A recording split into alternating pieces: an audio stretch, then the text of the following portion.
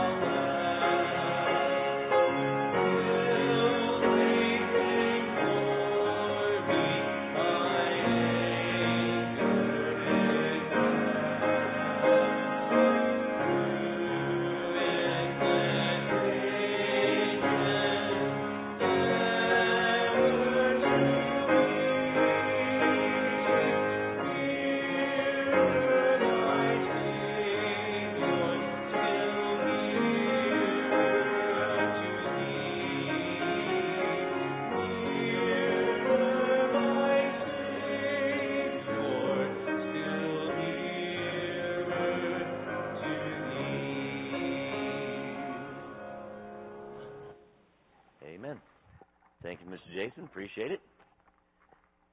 Good to have everybody here on this wet day out there. We finally get in the rain. They were saying on the radio yesterday that we are officially in a drought in Indiana. Over 30 days of no significant rain, so we need this, I guess.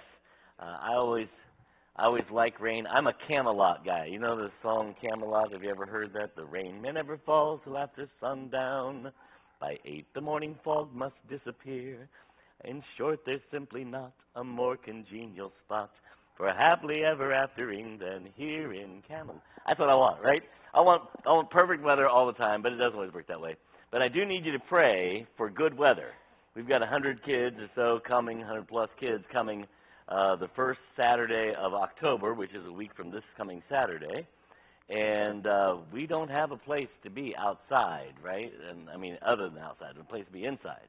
So we really need to be able to play those games. We relive a day of camp. Having said that, camp is one of those things that operates in spite of the weather, right? So when it's raining at camp, you just have to figure out what you're going to do. So we do have alternate inside games to play. I'm just telling you, this won't be nearly as fun for 125, 150 kids as it would be if we could go outside and play. So we had 2 more churches sign up today, so that's exciting, and see what the Lord's going to do. We'll see how it all works out.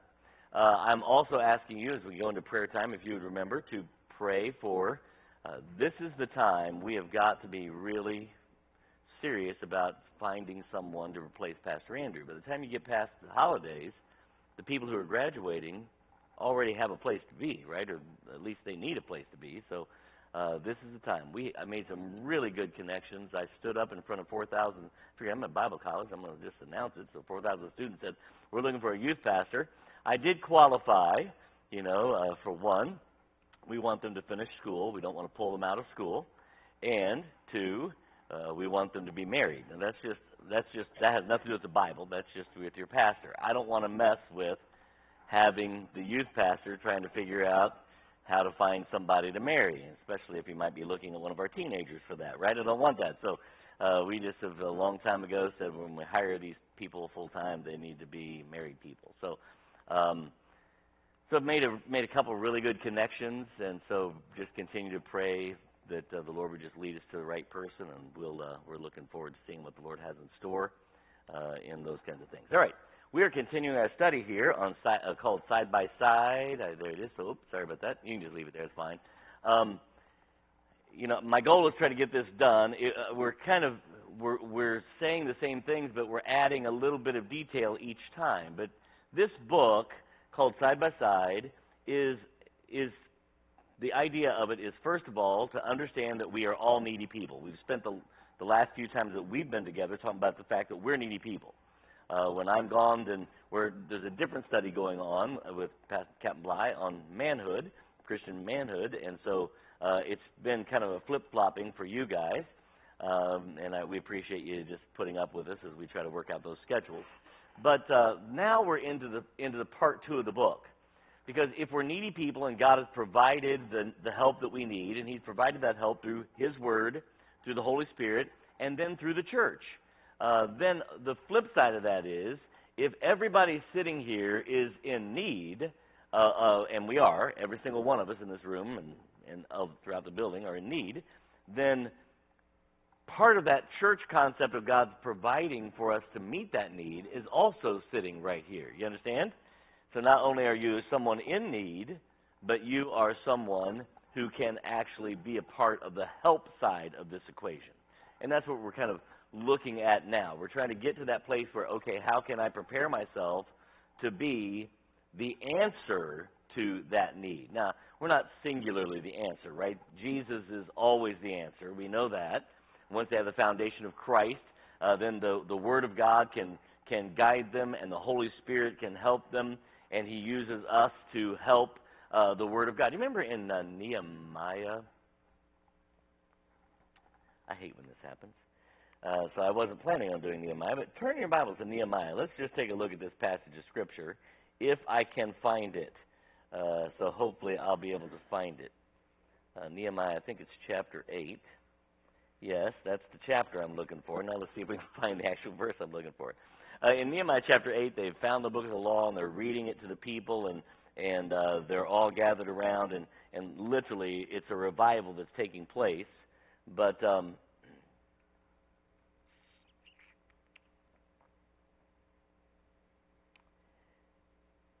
I want to find this.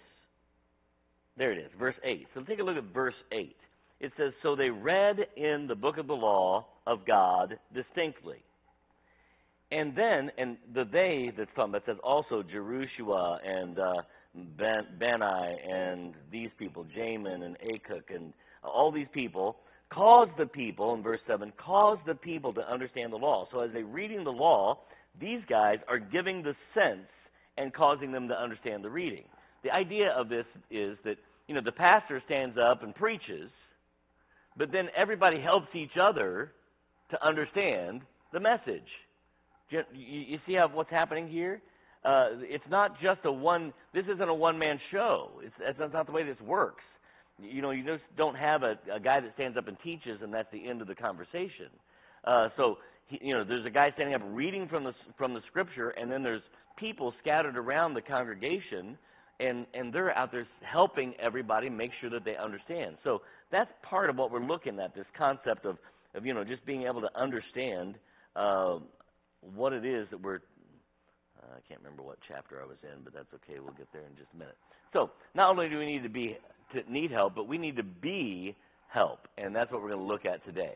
The good helper. Who is, if you were to say the, that's it caps, the good helper. Who is the good helper? Say it again. The Holy Ghost. The Holy Spirit of God is the good helper. You might have said Jesus, and that would be fine too. I mean, they're both God, and the good helper. This is what we want to do is pattern then our help after the good helper. So we're considering Christ, we're considering the Holy Spirit as we're looking at these things. So let's pray, and then we'll jump into this. Father, help us to grow in your grace. Help us to prepare ourselves to be used of you, to be a help to those within our families, within our congregation, knowing that everyone is in need of help, and help us to step in and do so. We'll thank and praise you in Jesus' name we pray. Amen. I'm online, so I'm not at liberty to share everything that I might otherwise just with you. But when I go to Pensacola, I've been doing this for years. You know this. I'll stand up, and I'm standing literally. It makes me shake in my boots every time I do it because I'm standing in front of 3,000 to 4,000 students, and I say, if you have a prayer request, if you'll write down your prayer request, my promise is to pray for that prayer request once a week for the end of the school year. Now that worked out fine when I would go and speak in March and April, because the end of the school year was just literally weeks away.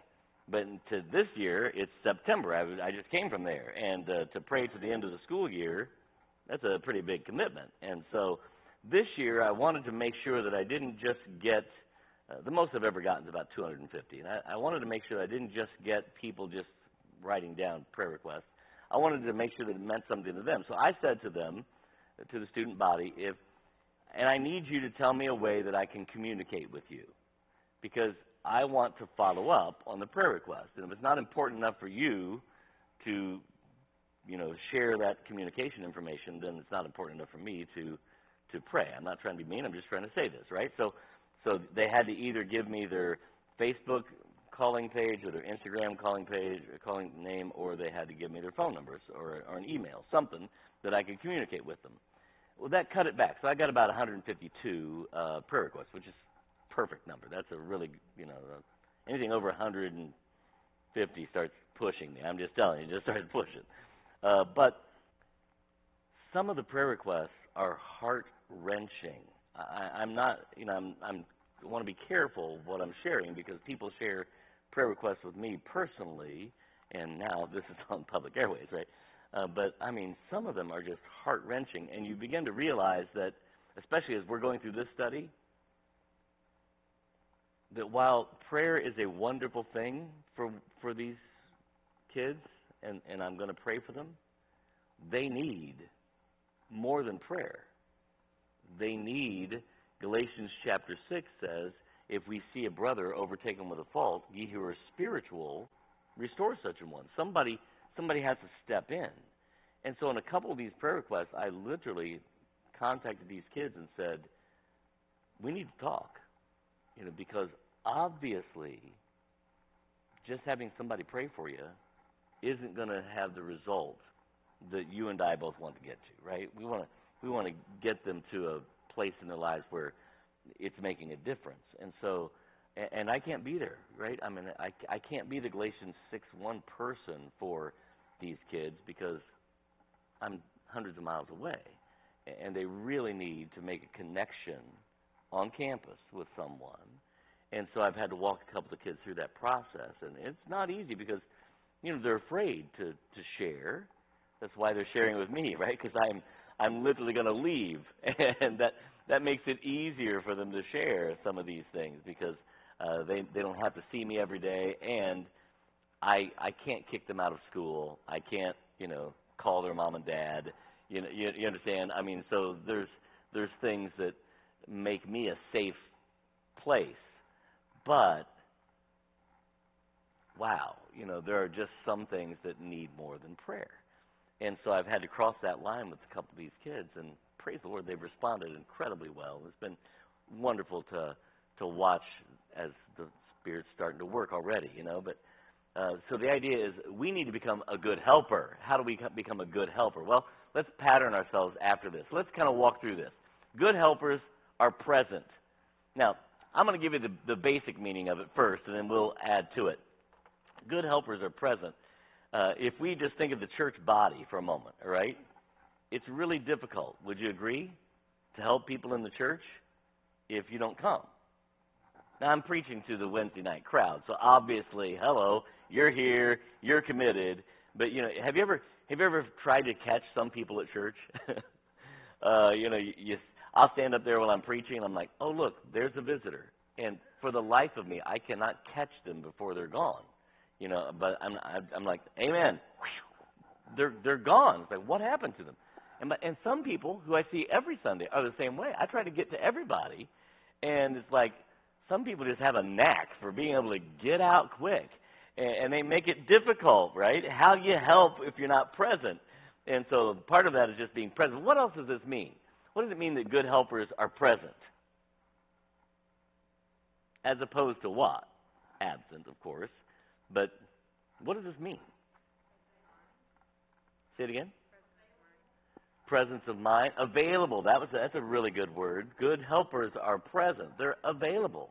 If I'm going to be a good helper, I've got to actually kind of have some availability here for people, right? Would you agree? I mean, a good helper is going to be present. So finding the opportunity to be available to people. Now, that does mean, now again, I'm preaching to the choir, but that does mean that you need to, if you're in the habit of ghosting at the end of the service, you might want to slow down a little bit because good helpers are present. I mean, there's got to be an availability in order for us to be able to step in and become that good helper. What else would be implied by this or whatever? Good helpers are what? Are present. Ready and willing, all right? So we got to not only be available, like, okay, I've got the time, but I'm still going to avoid everything. No, we've got to be ready and willing. So you get the idea. Good helpers are present. Ms. Brooke.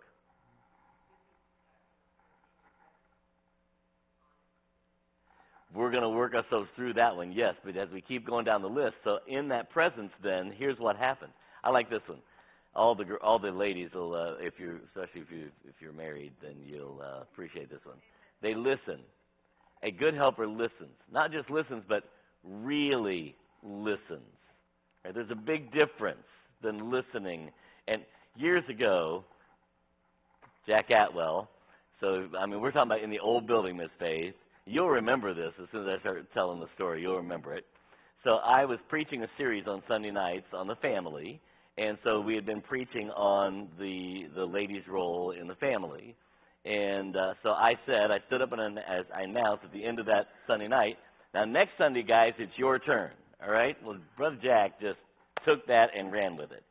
So here's what he did. You guys remember newspapers? I know they don't use them much anymore, but anybody still take a newspaper out here?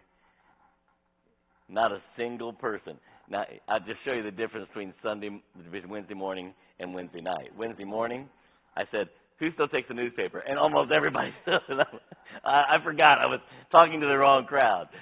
So they're all like, 70 and older, and they're all still taking the newspaper. Most of us don't read we don't take a newspaper anymore. We get our news other places. I understand how this works. And but back then, everybody's still using newspapers. And so I had said, it's going to be the guys' time. So we get up on Sunday night, and I stand up to the pulpit, and I'm like, okay, guys, it's your turn. And Brother Jack had gone to every man in the church and given them a newspaper. And as soon as I said, it's your turn, they all just acted like they were reading the newspaper.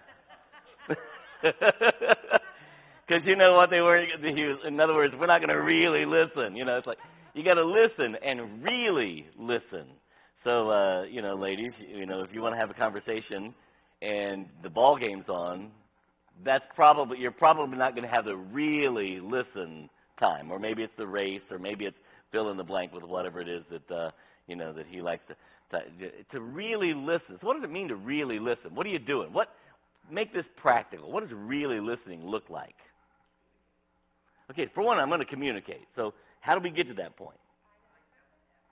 Eye contact. First thing that said out of two people. Eye contact. Notice it was two ladies that said that, guys. Right? Eye contact.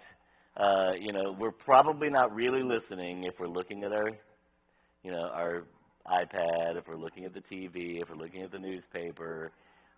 Keep filling in the blank. Because they understand what really listening means, and it probably was going to involve some eye contact. So if I'm going to be a good helper, so now I want to help somebody in the church, right? Being a good listener, it starts with this. I mean, these are the first grade skills. Don't misunderstand, but your teacher was teaching you this in first grade. Sit up and look this way, right? Your teacher was teaching you that from first grade, trying to teach you the skills of being a good listener. Let's sit up and look this way. That's how you pay attention. And so being good. So eye contact. What's another one? What else do you expect if someone's really listening? Okay, so I'm going to have some follow-up questions. Make sure I understand this. If I want to really listen, I'm going to say, now let me make sure I get this right. And you repeat it back to them, right, in your own words. And then they'll say, no, that's not what I meant. Or, yes, that's exactly what I'm trying to say, right? That you're really listening, and the fact that you can kind of reiterate what they said, that's proof of it. You're going to ask some questions. Can you explain this? What about this? I'm not sure I understand here. That's being a good listener. So if we're going to help, if everybody in this room is in need of help, and we are, and everybody in this room is called of God to become a helper, then I need to become a good helper, and I need to become a good listener. Anything else? What else comes to mind as you think this is a good listener? Pardon? Oh, okay, so my body language, right? My body language speaks volumes. If you don't believe me, then go teach. Because I'm telling you, there's a reason why the teacher says, sit up. Because this doesn't make for a good listener. You understand? It just slouching down your seat, arms folded, looking down the floor. I'm focusing, Pastor John. That's so. My Bible class. No, that doesn't cut it. That's not being a good listener. And we want to become good listeners. What were you going to say, Ms. Brooke?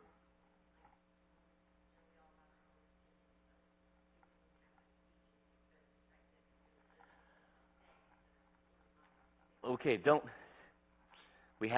we would call this open-minded, right? Let's be somewhat open-minded. Now, we're going to be closed-minded in the idea that we're not going to go outside of the Scripture, right, the bounds of the Scripture, but we need to be open-minded. My way isn't always, guess what, guys? My way isn't always the right way. We don't understand where they're coming from. We need to have an open mind. So we need to listen. This is becoming a good helper. Would you agree that, by the way, both of these would describe Jesus' ministry on this earth? Was Jesus a good listener? Was Jesus always present? Is the Holy Spirit a good listener? In fact, the Holy Spirit is such a good listener. Here's what the Bible says about him. That he takes our words that we can't figure out how to say them in a prayer to God, and he puts them into a prayer for God, right? he speaks to the Lord the things that we don't know how to say. That's how good he is at this. How about this one? A good helper draws you out. What does that mean, to draw someone out? Okay. Now, here's what it doesn't mean. Can I say this? It doesn't mean to call you out. That's not the same thing. So ask open-ended questions, right? So we ask some questions, ask some probing questions. What else? Which, by the way, was one of the things I had to do with.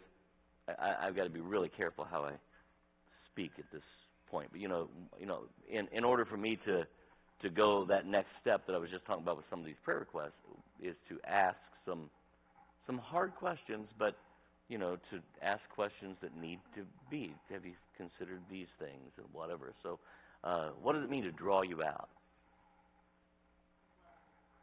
Okay, so my approach to them is loving, not, I'm not gonna shut them down by my attitude toward whatever the problem is that they have. So,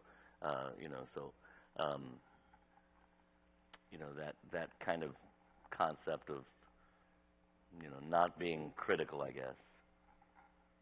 Because criticism, man, you want to shut down the conversation real fast? Try this at home, guys.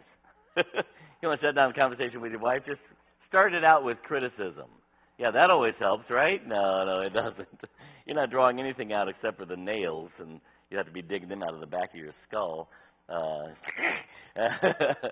It's not good. Here's the thing. As we get into all of this, years ago, I started describing ministry, and you've heard me say this phrase before. I started describing ministry a certain way, and 2 summers ago, when Dave Young was here, 3 summers ago when he was here with us for the first revival we had with him, we went outside. We're with the teenagers. You know how we always do after the revival. We have a second service with the teenagers, and so we're outside, and Dave said something, and I commented, and I said, and I just reiterated a comment, and he said, I like that. Can I use it? Sure, go for it. What do I care? Because it's not really that, but I call ministry sticky. It's sticky. Everybody loves to eat waffles with maple syrup, right? But have you ever had the maple syrup get itself on your fork? On the handle of your fork? And it's like, and while it's really sweet to eat the waffles, you just can't hardly wait to go wash your hands. Honey is great. It's sticky. None of us really like to get sticky. And one of the reasons why we don't like to help people is because ministry is sticky. It just is. It's just kind of, it's sticky. But, we can do this that God's called us to do. We need to learn how to draw people out, or draw. I'm using the phrases that he used in the book. I might, he's saying draw them out of themselves. I might actually turn the phrase around and say draw them in instead of draw them out, right? Because drawing them out makes people nervous. But I want to draw them in, right? I want to help them to. But the reality is, I have to know what's inside, right? I have to be able to know what the real problems are. The Bible says this. The Bible says in Proverbs, if I answer a matter before I've heard it, what does that make me? Anybody know? Makes me foolish, right? It's foolish for me to try to tell someone what they ought to do until I understand what the problem is. So, I'm going to use a word that I want you to erase from your vocabulary when it comes to doing this job, because this is what people think. But as a Bible counselor, we learn that we can't answer a problem until we've heard it. But we use the word counseling, and it's an offense to people already. It's like, you need counseling. No, I don't. Okay, how about this? Because you know what Bible counseling is? It is discipleship. If you were to say to somebody, I've got counseling on Tuesday night, everybody thinks, what kind of problem does he have, right? But if you said, I've got discipleship Tuesday night, because that's what Bible counseling is. It's trying to help someone become like Jesus. That's what discipleship is, right? And biblical counseling, that's all it is. It's not like we're going to sit down and figure out, we don't do Freudianisms here. So we're not going to try to figure out, what happened when you were 2 that has scarred you for the rest of your life. Well, that's not it. What we're trying to do is give you the answers from the Scripture for what you're going through. So that's Bible counseling. So more like discipleship. So a lot of times we don't like this because it's sticky. Counseling is sticky, right? I don't feel like I could be a counselor. Well, can you be a discipler? Can you help someone become like Jesus? Well, I know you can do this. I know you can do it because God's given you the ability, and He's put you here for that purpose. So we just need to learn how to draw people in. How about this one? Avoid being impersonal teachers. What does an impersonal teacher look like? A lecturer. You say, I love this kind of teaching. Let's talk. That kind of teaching keeps people engaged. I know that I'm doing a poor job of it when I'm standing in front of my class on, of course I have the first hour class, which isn't easy, but still, I know I'm doing a poor job of it when I ask the question and I'm getting blank stares, and so then I say, who can tell me what the question was? And nobody even knows. They're not really listening, you understand? They haven't really listened, and they're not getting engaged. An impersonal teacher is just lecturing, And you know what teenagers do when you start lecturing? They shut down.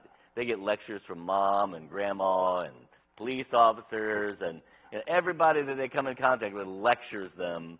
The last thing they want from someone who's trying to help them is just another lecture. And so the reality is the average Christian isn't that much different from the average teenager. Nobody likes to be lectured. We just don't. Nobody likes to be lectured. We don't call it lecturing if it's our wife lecturing us. What do we call it, guys? Nagging. Same thing, right? You know why? Because we're just teenagers that don't like to be lectured to. I mean, it's everybody. It's just the way it is. Nobody likes this. And so we don't want to lecture. What else? What does an impersonal teacher look like? Oh, I hadn't thought about that one. That's a good one. Somebody's, what? Are you still talking? Somebody's more interested in the clock than sometimes I know that sometimes you have to be driven by the clock. I know that. I've got to pick up my kids in 20 minutes. I'm sorry, but that's all the time I have. You understand? I know that. That's just legitimate, but if it's just because it's getting too sticky in here, that's a problem. So, okay, too many generalities. What do we call those generalities? What's another word that people use? Can you think of this? You have to be thinking like my mom. Cliches. We're just throwing cliches. Have you ever had a legitimate problem and you go to talk to somebody about it and they're like digging out, statements from Ben Franklin? And I'm not suggesting that those statements can't be helpful. It's just that they're just here's my idea of an impersonal teacher, and especially because we don't want to get sticky. So Chad comes to me with a problem, and I say, here's a book. Read it. Not the Bible necessarily, but, we go and find a book on that subject because we don't want to actually deal with them. So we just, here, you read this book, and no, that's fine. I don't mind you reading the book, but let's plan on coming back and discussing the book, right? The book's not a problem, but if all we're doing is just throwing things, it's like this proverbial spaghetti against the wall. Let's just see what sticks. That's not good. So don't be that impersonal teacher. Jesus was a very personal teacher. Would you agree? Very personal teacher. And how about this one? Never minimize. And good helpers never minimize and are never trite. So what does it look like to minimize? Making it sound like it's not as important to them as it was to you. Or like if you lost your husband and they said, well, you'll find somebody else. Have you ever, I've heard these things. Somebody says, you just said, I lost my husband. Somebody lost their husband. So, okay, you didn't, but I'll bring something, So somebody lost their husband, and somebody says, that was 2.5 years ago. Ouch. You just said, how can I help you? Well, I lost my husband. That was 2.5 years ago. Get over it, right? They're minimizing it. Wait a minute. That may be 2.5 years in your time, but for that person, it's like yesterday. You understand? It's that kind of a thing. These are things that I have to really watch myself with. I love my little dog. I do. I love my little dog. But if my dog dies, life goes on. You know, that's just me. I'm not trying. If you're that, but you know what? For some people, if they lost their dog, it's a big deal. I might tend, if I'm not careful, to minimize that. Like, you know, but wait a minute. What am I here for? What am I trying to do? And I'm just giving you some examples, right? So we don't want to minimize. It may not seem like that big a deal to you, but maybe it is to them, and maybe that we can help them get past that if we'll just spend some time being a personal teacher, helping draw them in, you know, really listening, being present. And then the last one is to remember. So help me here. How does that make me a good helper? What does that mean even? Follow up. It's that follow-up concept, right? So somebody says, hey, would you pray for this? Yes. And then if you can, and now hear me out. You can't remember everything. You just can't. There's no way. Do you know, I'm just going to be very honest with you. I think out of the 152 prayer requests I got, I think I might be able to pick out of a crowd 3 of those kids. Do you understand? I met 150 with prayer requests. I met another 150, 200 students personally just through the course of the week.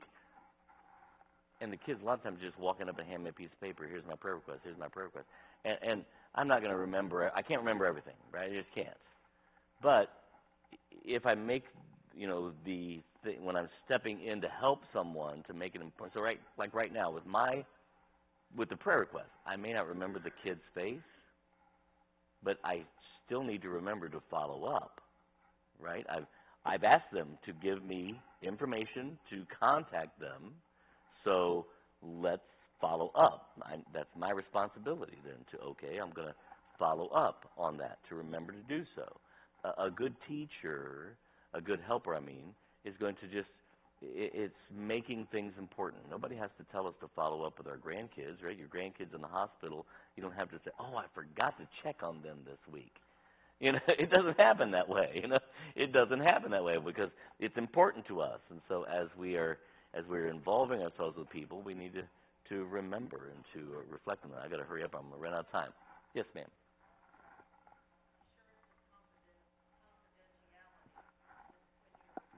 He didn't have that in the list, but that is a very good point, right? There has to be this concept of confidentiality. So there's hardly a way to destroy what you're doing to help someone than when we share it with people who have no business having it shared with, and now we're hurting them instead of helping them, right? So that is a very good point, and you no question see that in the Scripture. So becoming that good helper. Now I want to take you to the next step. So how do we become a good helper? And this is important. Remember that we have and this is a capital S, the Spirit, the Holy Spirit of God. As believers, the Holy Spirit of God lives in us, right? And that Holy Spirit, He is there for a reason. And it's important for us to catch this and to rely on the Holy Spirit. Now listen, the Holy Spirit of God is not there to give us new revelation, right? If you say to someone, hey, I think that tomorrow at 1 o'clock you're going to get struck by lightning, I think you're nuts, and I think they should not worry about getting struck by lightning, because the Holy Spirit isn't there to reveal to us, the future. That's not what He does. But what does He do? Well, turn in your Bibles to John chapter 16. Look at verse 13. Let me show you this. John 16:13. Jesus is talking. Howbeit, when He, the Spirit of truth, is come, He will guide you into all truth. That's huge. See, now, here's how the Holy Spirit works. He doesn't give me new knowledge that I didn't have before. But as I hide God's Word in my heart, as I'm studying, as I'm learning and growing and adding to my faith, and giving the Holy Spirit, so to speak, ammunition. Here's the way this works. Have you ever been talking to someone, you all of a sudden you catch yourself and you're in the middle of one of these situations where you're trying to help someone, and someone asks you a question, what does the Bible say about? And you're sitting there thinking, I don't know. No, have you ever all of a sudden remembered, I can't remember where it's at, but the Bible says, have you ever had that moment when, I don't remember exactly where it's at, but the Bible says something like this, what it is the Holy Spirit turning on the light for us, right? He's teaching us in all, or leading us in all truth. So he takes the truth that we've been taught, he takes the truth that we've heard. Sometimes it was so insignificant we didn't think much about it, but it's amazing to me how many times just what you need comes to mind. And it has nothing to do, this is what we got to figure out, this has nothing to do with us, right? This isn't because we're really smart. It isn't because we're even extremely prepared. It is because the Holy Spirit of God in us is turning on the light. And so somebody comes and we didn't prepare to talk to anybody about this problem or this circumstance, this situation, and they've come to us, and here we are, and it's getting really sticky in here, Pastor John, and I just want to leave, and yet the Holy Spirit turns on the light. And we need to understand that God's prepared us to be a helper. And one of the great ways is he's given us the Holy Spirit of God who will guide us into all truth. That's what he does. And, you know, again, we're not getting into the gifts of the Spirit, that, you know, all the apostolic gifts are done because we have the Word of God now. We have the Word. It's been written. So we're not talking about speaking in tongues and foretelling the future and that kind of, we're simply talking about the Holy Spirit of God turning on the light and helping us to understand how to apply God's truth. Have you ever had that experience when you're talking to your kids and you're trying to figure out, they're like, why do I have to do this or whatever, and all of a sudden a principle from the Word of God comes to mind. It's like, oh, this is how this applies. You never applied it that way before. You never even thought about it before. But the Holy Spirit of God helps you to understand all truth. And all of a sudden, it's like, it's a wonderful feeling when that happens. Like, praise the Lord, I was able to give an answer, and I wasn't prepared. So the Bible literally says, you know, that sometimes we need to quit worrying about preparing. Now, in apostolic times, but he said, when you go stand before kings, don't worry about what you're going to say. I'll tell you what to say when you get there, right? I'll guide you. Just trust me. I'm not going to leave you hanging. You know, just trust me. And that's kind of God's approach. The Spirit gives us wisdom, leads us in all truth. The Holy Spirit of God empowers us to do all of these things, to serve. I mean, just as surely as everyone in this room needs help, everyone in this room is empowered by the Holy Spirit of God to accomplish what needs to happen next, to serve. Everyone, right? I'm in good company because the Apostle Paul looked at the church in Rome and said, I am convinced that you can do this, right? I'm paraphrasing Paul, but he's like, I am convinced that you can, and he uses the term admonish one another or teach the Scripture to one another. That you can counsel or disciple one another, right? That's what the Apostle Paul says. I'm convinced you can do this job because the Holy Spirit of God lives in you. And so he's empowered you to serve. How about to forgive? Now, forgiving is not easy. We're doing a book study in my Sunday school class, and it's The Peacemaker. It's an old book. It's been around for a while. It's a great book if you get a chance to read it. But I caught a phrase in there this time through that I've never caught before. And I'm not going to say it exactly how the book says, but it says something like this. Christians ought to be the best forgivers on the planet because we are the most forgiven on the planet. Right? I mean, when we understand what it took for us to be forgiven of our sin, then it makes it much easier for me to forgive other people. And the Holy Spirit of God is in us to empower us to be able to forgive people. So in that story, or in that book, there's a story from The Hiding Place. Corrie ten Boom, remember, she went through the German concentration camp with her sister. Her sister dies in there. And after the war, she goes on a speaking circuit, talking about Jesus and how Christ got her through all this, right? And literally, after one of the times she spoke, there's people coming through the line to greet her, and she looks up, and one of the guards from one of the camps that she was at is standing there, asking her forgiveness. And she said, I determined I was not going to forgive him. And then the Holy Spirit of God begins to work, and she knows she needs to do this. And she describes reaching out and shaking his hand, and the burden that was lifted off of her, not from him. He's the one asking for forgiveness. She's the one granting it. But the burden, the bitterness, and the anger and the frustration that she was still carrying around vanishes. The Holy Spirit of God empowers us to forgive, and it's powerful. To live in unity. We are in our society right now. We are not a divided society. We are a shattered society. I've never seen America in so many pieces, with so much anger between all of the different groups that are there. I've not lived in America like this before until now. We're a shattered society. And yet the Holy Spirit of God, Christian, empowers us to live in unity. It's something the Holy Spirit empowers us to do.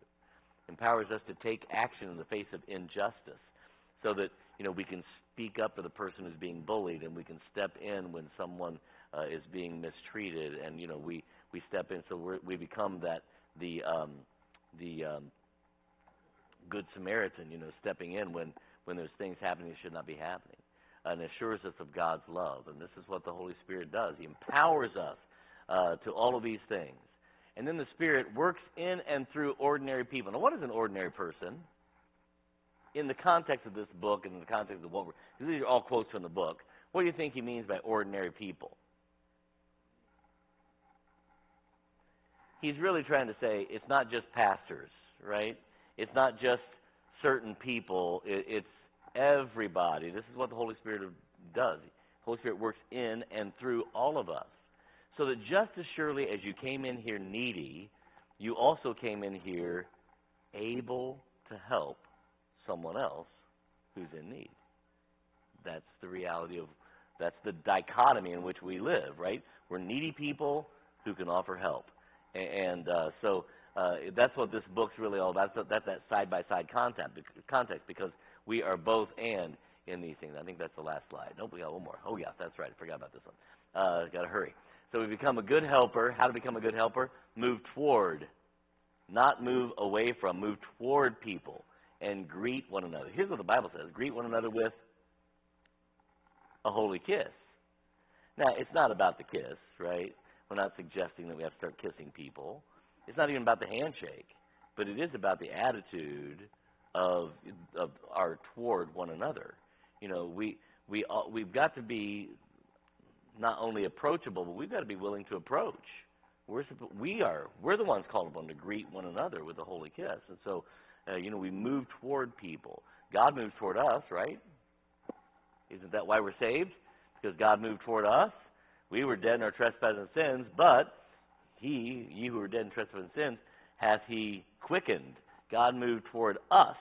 The grace of God that bringeth salvation hath appeared unto all men. God moved toward us. And so we ought to be mirroring him. So we move toward others. We greet. And then I like this. He goes through this little thing to help us. He tries to make it practical. He says, let me make this practical. Let's go to church for a moment. And he says, let's prioritize how this works. So the first-time visitor, they are everybody's focus. If you haven't understood this yet, we are Southeast Baptist Tabernacle. When somebody visits us, they're not visiting the pastor, you understand? They're visiting us. And so we have got to make that first-time visitor a priority. We move toward, right? We move toward them. It's not like the physical moving, right? So you don't have to surround them. Let's not scare them. But, we reach out to them. We move toward them. And then the second one along that line. So here, on any given Sunday, first priority. I've never seen that person before. Move toward, right? Move toward. Now, this morning somebody was sharing, I did that once, Pastor, and I said, is this your first time here? And they're like, we've been coming here for 16 years.